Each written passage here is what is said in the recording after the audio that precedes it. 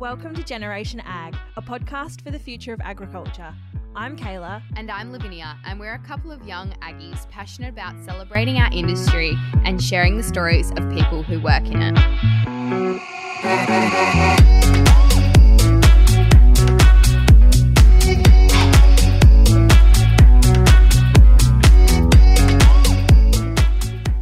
Hello and welcome to another episode of Generation Ag. It is Kayla here today with yet another fantastic episode for you.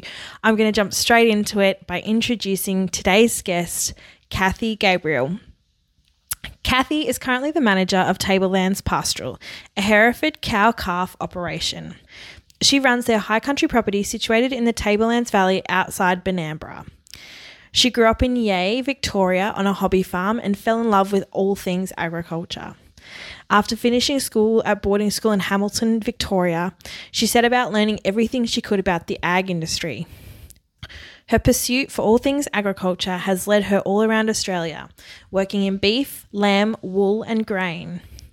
She chased wild cattle across the far north of Queensland. She's thrown fleeces across many boards around the Hay Plains, sat at the wheel of a header for harvest in the Wimmera, and backgrounded cattle at Werribee Agriculture.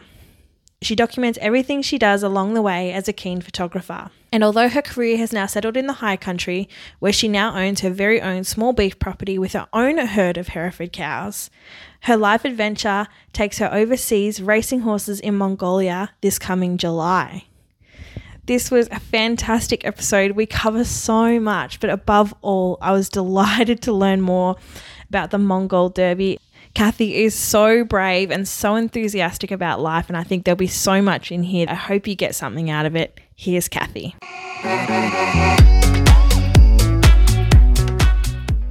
Wonderful. All right. Well, Kathy, welcome to the show. Thank you so much for your time today. Start us off. Tell us, who are you and what is your connection to agriculture? Yeah, well, thanks so much for having me. So my name is Kathy Gabriel. I'm currently in Benambra, the Victorian High Country. I manage a farm out the Tablelands Valley, which is about 20 minutes from Benambra. I own my own property up here as well now. I grew up in Yea in Victoria on a small hobby farm. From there, I went to boarding school in the Western Districts at Hamilton, which is where my love for farming and agriculture really took hold. On weekends, I used to go out to friends' farms because I was so far away from home and help with like landmarking and things like that. And that's when I just became obsessed with farming. So the first thing I did when I finished school was I applied to be a Jillaroo on Hamilton Station. I don't even care where it was. It turned out it was 110 k's north of Oodnadatta in the Simpson Desert. So I couldn't be any more remote if I tried. But it was brilliant. It was a Williams Cattle Company, which is very big in South Australia. Everyone knows Williams. And it was perfect. It was family run, and it was just the best start to working in agriculture I could get because I was very young. I was 17 and super naive. So to go into a family run property was perfect to be sort of still mothered. So, yeah, and that's where I started. And then I've always been a really driven person, and I know what I want and I know what I don't want. And just ever since day dot with working, I just wanted to get as much experience as I could. And so my first 10 years, I'd say, working in ag, I worked in any ag industry I could. As soon as I didn't like the job or didn't like the people, I would leave and go to the next one. And it's not because I wasn't a stayer. It's just because I knew that I was only young once, and you could only do that when you're young. And I worked all around Australia. I lived out of my car. I had a couple of Kelpie dogs and a swag, and it was just the best thing I could have done. I worked up north contracting, mustering cows. I've worked in shearing sheds. I've worked on wool-based properties. I've worked on fattening lamb-based properties. I've worked in a backgrounding industry at Werribee Agriculture. Yeah, and then eventually I've settled, and I've definitely firmly planted roots on the property I currently manage and where I am now. So that's sort of like a brief background. I'm excited to ask you for way more detail about all of that stuff in a little bit. But I just want to go back to your childhood for a second. So you grew up on a hobby farm in Yea. Like, what do you recall from that time? And what do you think are some of the threads that were sown really early for you that started to build your connection into agriculture? Horses. That's always been my obsession. And when I was a kid, I had horse socks, horse shirts, horse t-shirts. And then when I finally got my first pony, if I wasn't riding my pony, I was drawing pictures of my pony with various different backgrounds. I would buy anything with a pony. So that was my childhood. There, I have bags and bags and bags of ribbons where mum carted me to all the horse events, bless her. And yeah, so that was my childhood. I was just horse mad. And I was really fortunate to grow up where we could do that. Mum was interested in horses. We weren't like a super horsey family. Mum was not like right up there in her levels of like knowledge and competition on horses. She just liked horses. And then she was lucky enough to have a daughter that became obsessed. And then, well, with the hobby farm, Mum was always into we used to get potty calves from the local like livestock markets. We always had potty calves kicking around, or potty lambs that we got off farmers, and always had dogs, heaps of chickens, veggie patch, gardening. Mum was right into gardening. So I really had that holistic background of like, you eat seasonally. And the potty calves were there, and they were cute when they were little, but when they grew up, we did kill them, and that was our meat. And the same with the potty lambs. So I had a really holistic background in everything that I was a part of. Like, we either consumed or nurtured and raised in that. So that was sort of like my childhood background. Now I look back, I see just how lucky I was to have that as a childhood. And you just take it, well, you're a kid, you just take it for granted. But even people I've worked with didn't have that background. Like, my partner currently never had chickens growing up. And I was like, how have you never had chickens? Yeah, anyway. But yeah, I was really lucky, really fortunate childhood. It sounds like it. Do you have siblings? Yes, I have an older brother. He's quite a bit older, though. He's 7 years older than me. And he was motorbike mad. So it was the classic, like, horse versus motorbike and the arguments of which is better. Or, like, because my brother was older, he'd always argue that horses cost more than motorbikes. And I was a kid, so I had no idea on cost. And I was like, no, they don't. But now I'm an adult and I have to pay for my own horses. And I'm like, yes, they do cost more. I love that. That's amazing. And horses have obviously followed you right through your journey. It's quite obvious from following you on social media. You know, you love your horses and that you're able to work with them, but also enjoy the recreational side of things as well. And we'll definitely get into the Mongol Derby later, because I think that's so cool. But maybe just talk to us. You've got quite an extensive work experience list on your resume. Talk to us about some of the really standout experiences that you've had working in the industry. Yeah, like, I don't know if it would be anyone's first job, but for me, like, Hamilton Station, Williams Agriculture Company, they were like the first standout, because it was just such a beautiful place to work. They really actually cared a lot for their workers. Like, I remember I cut my leg, and the level of care given for a cut on your leg was a bit over the top. But, like, yeah, it was such a nurturing environment to be in that first time. And that is where the love of the Hereford cow started for me, because they were Herefords, and now I have my own Hereford. So that's where that started. And then the next standout property, by far my best boss I've ever had, was Werribee Agriculture, which is just south of Melbourne, north of Geelong. And Werribee Ag is very city orientated, but it's the facility of Melbourne Water. It's where they do industry and sewage treatment of all the water and sewage stuff. Anyway, so it sounds gross. But with that, they've got, I think, it's about 36,000 acres of land, and it's all flood irrigated with all the treated water. And so you wouldn't know it when you're driving down the freeway heading to Geelong, but everything on your left-hand side is a massive backgrounding property. And at the time, Elders had the lease. So we worked for Werribee Agriculture, but elders were like who we were sort of working for. And we backgrounded feedlot cattle for Charlton Feedlot. And the fellow who was running that was a bloke called Laurie Fitzsimmons. And he is by far the best boss I've ever had. He just was a beautiful person and just really knew how to manage and also how to treat staff in such a way that, like, yeah, I feel like it would be one of those jobs where if it wasn't in Melbourne, you would be there until the day you died. And a lot of the employees were, like, some of the workers like had been there for 38 years. So yeah, and that was I learned the most from that place too. I really learned the nuts and bolts of the ag industry, and more specifically the beef industry, because we weren't just backgrounding cattle for Charlton Feedlot, but we were backgrounding cattle for Russian export or China export. And then at one stage, dairy heifers were coming onto the place, and we were backgrounding the dairy heifers for Chinese export. And so you got to really learn just what goes into the industry as a whole, and not just like, oh, we just fatten cows to eat cows, or whatever like your narrow-minded context might be at that stage.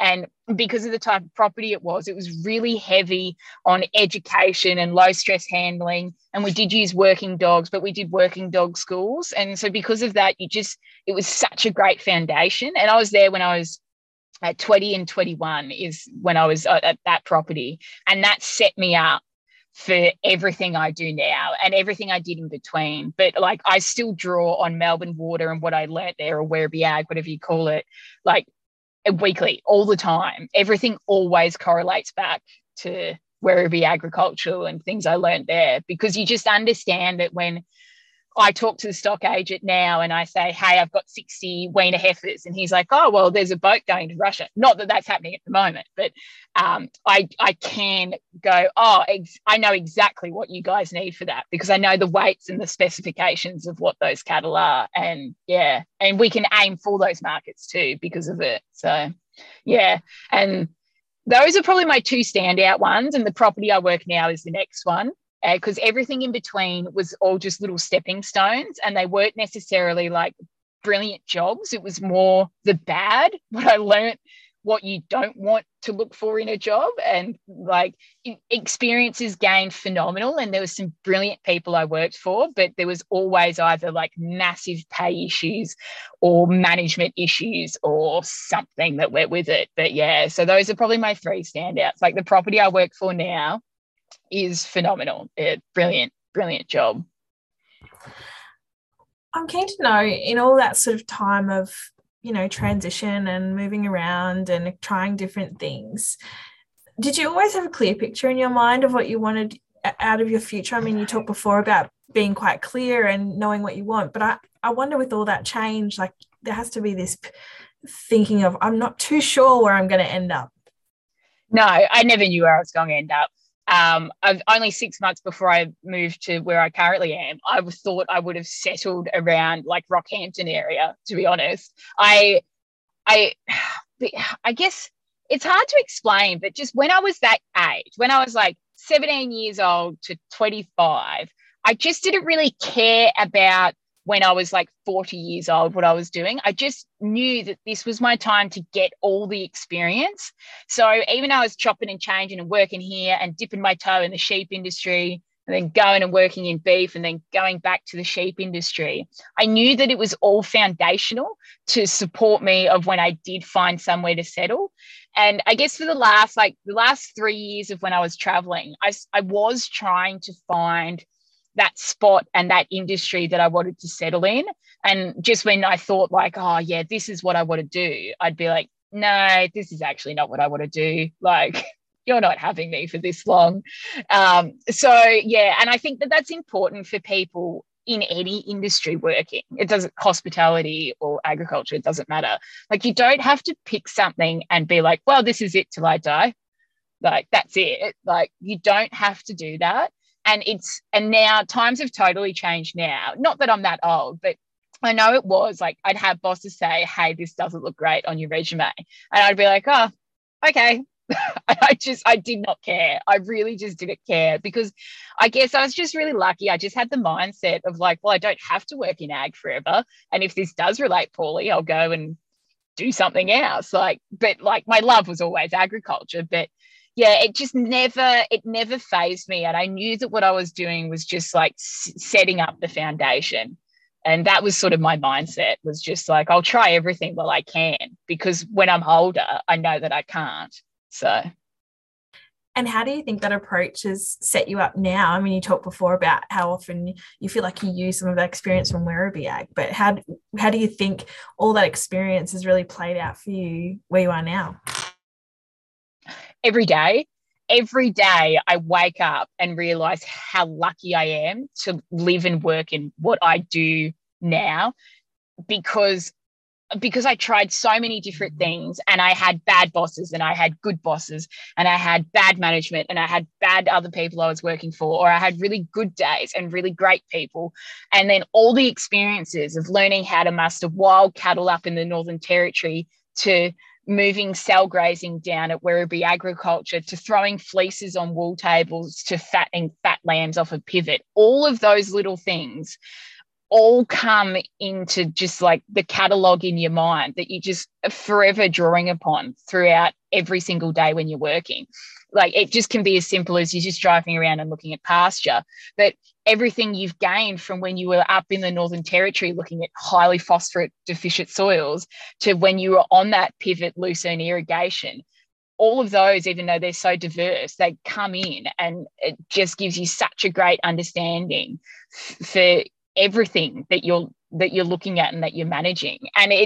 And all those experiences lead me to be able to handle and deal with people a lot easier, because I know what it's like to be spoken to like you're nothing, and it's not nice. And it doesn't matter how bad of an employer you might be. You're a person. You don't deserve to be ever talked to in a way that's like discouraging or made to feel silly. And I don't care if you don't know anything, or if you took my simple context of like, hey, can you go open that gate, and you stuff that up. Well, yeah, that was silly, but you're not silly because of it. And I think that that's really important, because so many people leave the industry and never look back because they had that dickhead boss that treated them in such a shitty way. I don't know if I can swear, but yeah, it's just, and that's all the things that come together every day for me. So yeah. No, I think that's so valuable and such great advice to any of the younger listeners. I think we talked a bit about memorable experiences before. I want to ask you about pivotal ones or pivotal moments, good or bad, when you look back at, your journey so far. What are the big changing points in your trajectory? I guess after I worked at Melbourne Water, I went up and I was working on it was a sheep and cattle, but primarily like merino-based property. It was north of Conagra, a property called Wooloora, and it was like another farmhand role. And I was working there, and I had a brilliant manager, and I loved the place, but the pay was very bad, like really, really below standard. And yes, accommodation was provided and there was perks to the job, but it was still like, yeah, you still knew that they were getting more than their bang for buck out of your work time. So I was there for nearly 2 years. And the pivotal moment came when I handed in my resignation, basically. And what I was going to do is go and browse about, because I had loved the sheep industry because of Wooloora, because we used to do fat lambs there. We had some crossbreds, but we had a ram shed of like the stud rams that we would sell. And we used to go around to ram sales and that. And I got really heavily into merinos, and I loved it. I loved the working dog aspect of it all. And I wanted to continue with that. But I never knew anything about shearing sheds. All I ever did was backline the sheep when they came out or fill up the pens. I never did any other part of in the shed. And I knew that to take that next step into overseeing a sheep property, that I had to know what happened in a shearing shed. So I handed in my resignation, and there had been previous talks to like pay something has to give, and they weren't going to budge. So I was like, well, I'm not going to stay for this pay. And so handed in my resignation, and the boss was like, well, what are you going to do now? And I was like, oh, well, next week I start rouseabouting for steed shearing, and I'll do that for a month or two and have a look around for another sheep property when it pops up. And the boss was like, oh, that is the worst decision you could make. What a step down. He said, that will reflect so poorly on your resume, and it'll be really difficult to get back into like farmhand role and then furthering on as an overseer. And then he said the next thing that will never, ever leave my mind. He said, and Kathy, because you are a female in this industry, regardless of experience, you have to wait 5 years longer if you ever want to oversee or manage a property. And I went, okay. And I took that, and it is still a fierce flame that burns within me. And I don't know how to say that, yeah, sometimes those comments hurt, but my God, they can shape you into someone who is just so determined to prove every single one of those people wrong.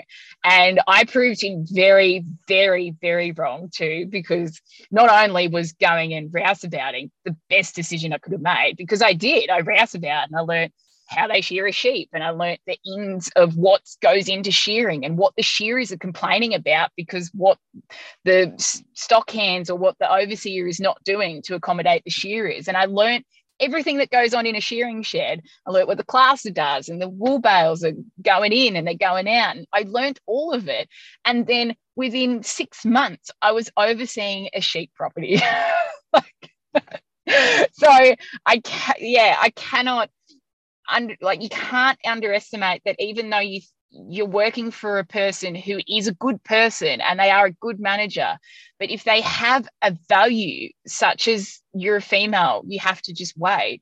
Well, no, move. If you've got the experience and the skills and the mindset, it doesn't matter if you're a girl, you're still more than capable of doing that job. So that is definitely one of the pivotal moments for me, the biggest one, I would say. Yeah, nothing stands out more than that, because even just now, it just makes me almost angry when I tell that story. I can imagine. Oh my god, yeah. It's interesting because you certainly hear stories like yours, and it's easy to think that it's not commonplace, but I suppose the fact that there are people who speak up and talk about this sort of thing, that there is a bunch of other things that happen that just isn't talked about.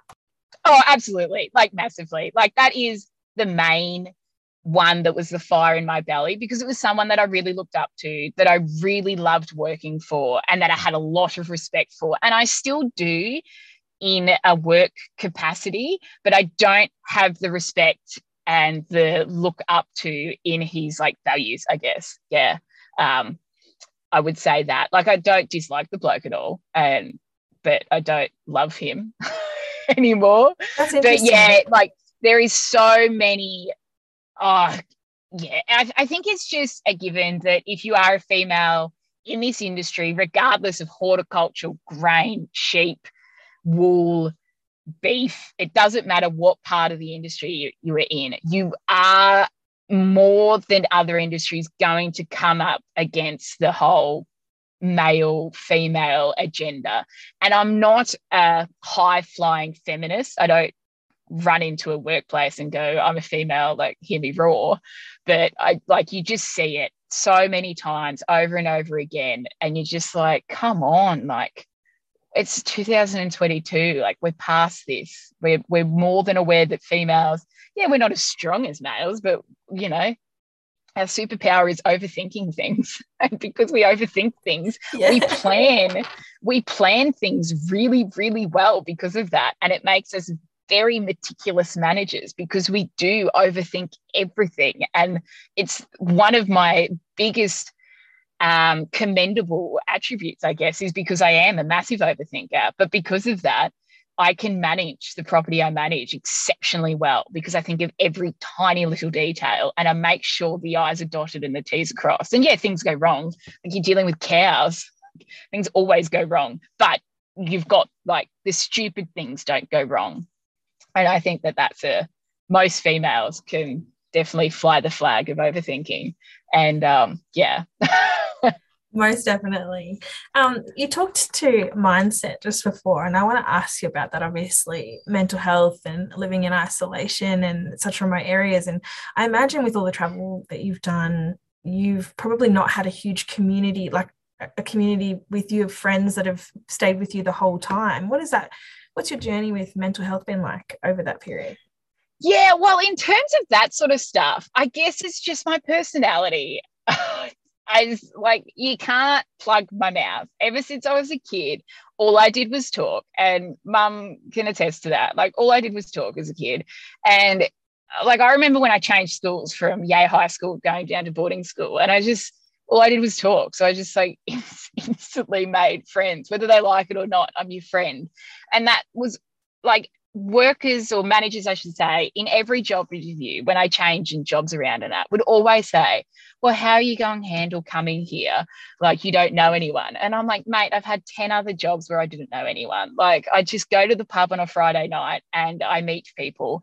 And it was never been a part of an issue for me of like, yeah, I'm a shy person in one respect, but I'm not a shy person as in like I won't go and not talk to people. I guess it's like most people, like if there's senior authorities, I'm not going to walk up to them and be like, hey, my name's Kathy. Like, I don't do that. But yeah, if there's like people that look similar to me all standing around, I will just walk up to them, awkward if anything, probably, and be like, hey, want to be my friend?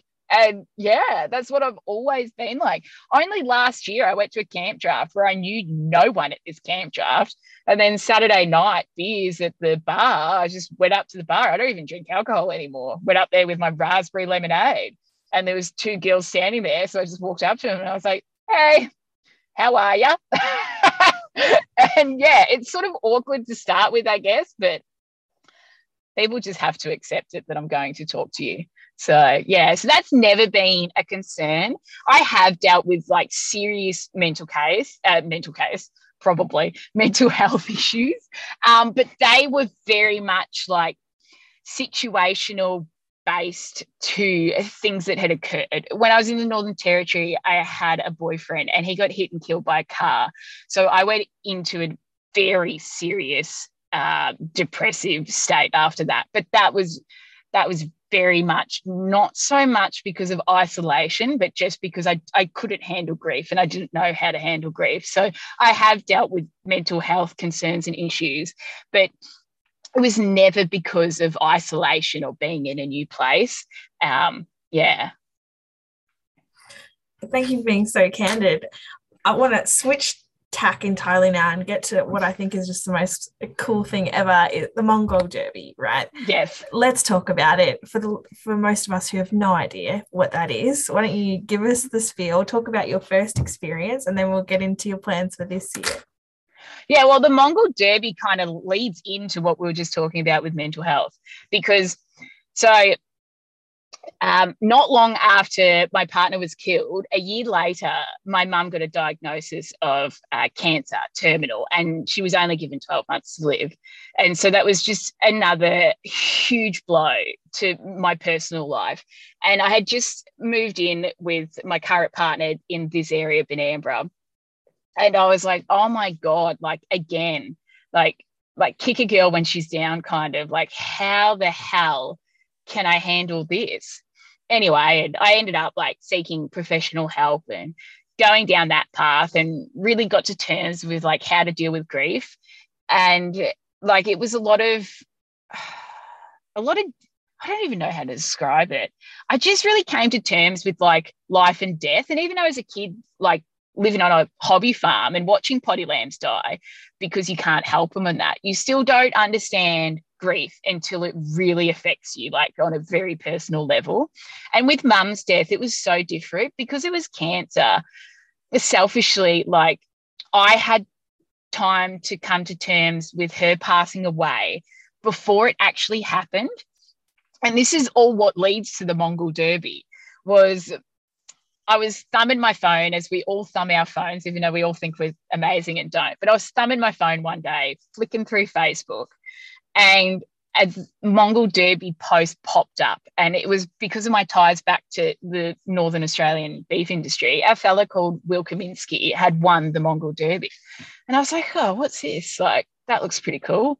Anyway, and I looked at the post and I was like, Will, I was like, oh, he used to run like a contracting camp, like mustering cows and that. I was like, oh, yeah, righto. And I was like, what is the Mongol Derby? And then I found out it's a 1,000K horse race across Mongolia, riding up to like 30 different horses. And you navigate your way around the vast area that is Mongolia. And the whole challenge is your abilities as a horse person to select a horse within your capabilities of horsemanship and get that horse from point A to point B safely, because it's heavily vetted in that. And I was like, that's really cool. Like, wow, what an amazing thing to do. And I was talking to mum on the phone, was I did every day, and I was yarning to mum about it. And I was like, hey, apparently there's this big horse race that happens in Mongolia every year. Like, I never heard of it. She's like, oh, wow, that's so cool. She's like, oh, I remember like your fascination with Mongolia when you were younger. And it was because way back in 2004, mum and me watched the TV series Long Way Round, which was a motorbike series of Ewan McGregor and Charlie Boorman rode their motorbikes from England around the world, not Australia, around the world to America. And they rode through Kazakhstan, Mongolia, and Siberia. And when they were riding through Mongolia and the episodes on that, I was fascinated. It was like such a far away land, and it was so different. And I thought it was so cool. And that was back like when I was a kid. And then fast forward to this, and then mum triggered the memory of the Long Way Round. And I was like, oh, that's right, I remember. And then I delved further in, and I was like, oh, I think to enter that, you'd have to be like an exceptional horse person with all these credentials to be able to enter a race like that. And Will Kaminsky, I think the relative is he's Pete Kaminsky's nephew. Pete's huge in the horse world, massive camp drafting bloke. So I was like, oh, well, that's how Will got in, because he's Pete Kaminsky's nephew, blah, blah, blah. Anyway, and then I went online and I realized, no, you just fill out a form online if you're silly enough, and you send that in, and then you get drafted into a yes-no pile. And if they think they like you, you get in the yes pile, and then they call you for an interview and say like, hey, like, why are you stupid enough to do this race? And then you're like, oh, well, sort of give it a crack. And yeah, and that's how I ended up doing the Mongol Derby, was because mum basically told me to, because there is a hefty entry fee to this. And with mum's passing, mum had life insurance. And I said to mum before she obviously passed away, I was like, hey, would you care if I happened to blow like a good chunk of that overseas on a stupid horse race? And she's like, oh, no, you'd be silly if you did it. So, yeah. So that's how the Mongol Derby came about. Like I got to do the race on mum's blessing. Mum unfortunately passed away before I got to do the race. But it was a very emotional journey, the Mongol Derby, in that first year. It was huge. Yeah, I can't describe what that race meant to me then, because I was carrying everything from my partner's death, Mick, and then carrying mum, and then landed in Mongolia. And I still kind of had no idea what I was doing when I got there. I was like blown away by Mongolia, because it was just such a wild land with wild people. And it was like the time of my life, but it was so emotional. And it really like just gave me the gift of life back doing that race, because although I was like living my life and doing stuff, and I had this amazing job that I have now, like nothing, I just was just blah. Everything was like meh. And that derby, that race just gave me everything back, because I just picked up this zest for like, oh my God, that's right. I used to love doing things on a whim, and I used to love going on adventures and doing all this stuff. And then how lucky that now I'm capable to go on adventures and do cool stuff that's now overseas, thanks to mum. So that's what the Mongol Derby was for me back in 2018. But halfway through it, I ripped my shoulder blade out and I had to pull out of the race. And my whole background is I also do photography. I've documented my whole life through everything. So when I got injured, I went back into Ulaanbaatar, which is the main city, into hospital. Had a very funny moment of standing half naked with a Mongolian nurse like yelling at me at an X-ray machine to turn, and I couldn't understand. Anyway, I couldn't understand Mongolian. She's telling me to turn and that, and then just after that, I got my blessed camera back from hotel storage and went back out onto the race, and I traveled with the crew and did a heap of photography. And then that is like really just lit another fire in me of, I was like, oh my God, thank you so much, Mum, for giving me this opportunity, because the race was one part of it, but that second part of traveling with the crew and really getting to sit down with these Mongolian families and talk to them to an extent and interact with their kids and just hang out and slow down, because the race is very fast, like, and you are obviously racing horses, you're not like poking around. So to really absorb Mongolia and like everything I do with my photography is telling a story, to really be able to capture the story that I was seeing and that was in my mind was so special. So yeah, and then, well, that injury has led me to, I am now doing it again, because I have to finish it. I can't not finish this bloody thing. So yeah, I was supposed to race back in 2020, but that was the apocalyptic year. So yeah, here we are. It sounds incredible, crazy, but absolutely incredible. You must be so proud of yourself for doing it the first time, and I can't imagine how it feels preparing to go back a second. When do you go, and where can people follow your journey? Yeah, so I fly out July 7th. Yeah, July 7th I fly out. The race isn't until July 23rd, but I'm going over and now I have friends in Mongolia, and I'm doing a heap of photography stuff over there for the first few weeks before the race. But the race starts July 23rd. It's 10 days. But normally the winner finishes in 7 days.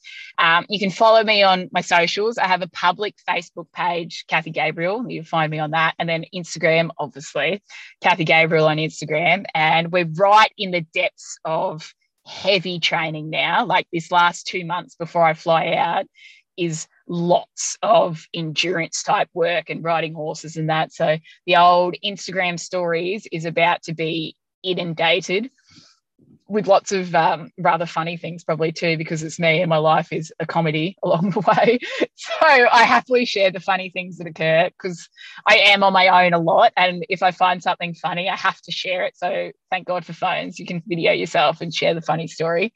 But yeah, and that's the best way to follow. There's Mongol Derby pages as well, but I'll have someone like posting stuff to my pages so you can follow along. And then after the Mongol Derby is when the real fun begins, because then I can really share the story of what happens this time in Mongolia. Because last time, at one stage, I was stuck in a van in a flooded river, and it was hilarious. And so I'm hoping things like that happen again. Well, we can't wait to watch. I can't wait to see. I've just have my eyes open to this whole thing. It's very cool. Normal here, last question would be about, where can people get in touch and follow your journey, but you've just given that. But so I want to ask you, when you look back and think about it, everything you've been through and everything that you've experienced, flip it forward. What does that look like for you? What is the future? I only had this moment yesterday. I was tagged in a Facebook post of like a memories, and it was 8 years ago to the date. I was in a gorge in northern Queensland. I was working for a contracting team, and we had one day off, and we went to this gorge, and it was a photo of the 3 girls I was working with. They were all standing in the gorge in the water, and it was like, that was the photo. And I was like, 8 years ago, God, that doesn't seem long. I was like, so much can change. Like so much can change in, well, even 5 years, but 8 years ago, that's where my life was. I just had a car with a team of dogs and a swag, and I would just drive around and do whatever I felt like, more or less. So in another 8 years, like, who the bloody hell knows, really? I can say I'm still going to be where I am now, because I have purchased my own farm and I have my own house and everything on it. I love having my own place where I really have roots. So I can guarantee you that if you come to Benambra, you will find me. But in terms of like what I'm doing with my life, who knows? Like, I could be doing all sorts of cool things, hopefully.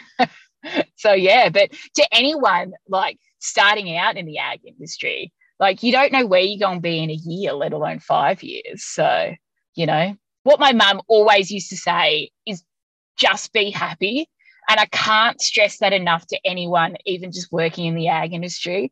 If you, like, I'm not saying all quit, but if you're in a job and you're miserable, like, honestly, life is too short. Like, you've just got to be happy.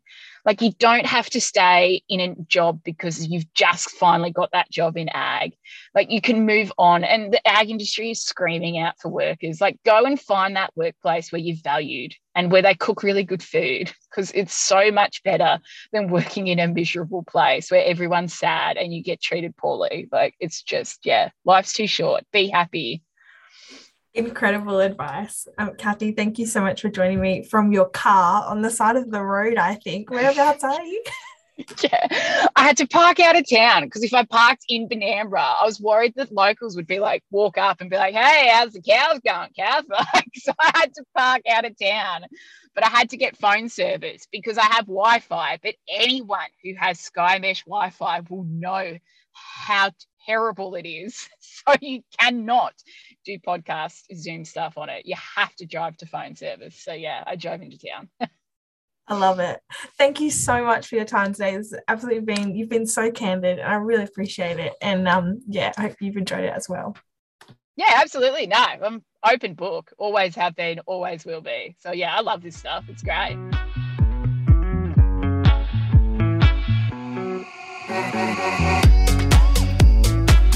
Thank you so much for listening to this episode of Generation Ag. We hope you loved it. If you did, don't forget to visit our guest bios page on our website where you can get all of their contact information.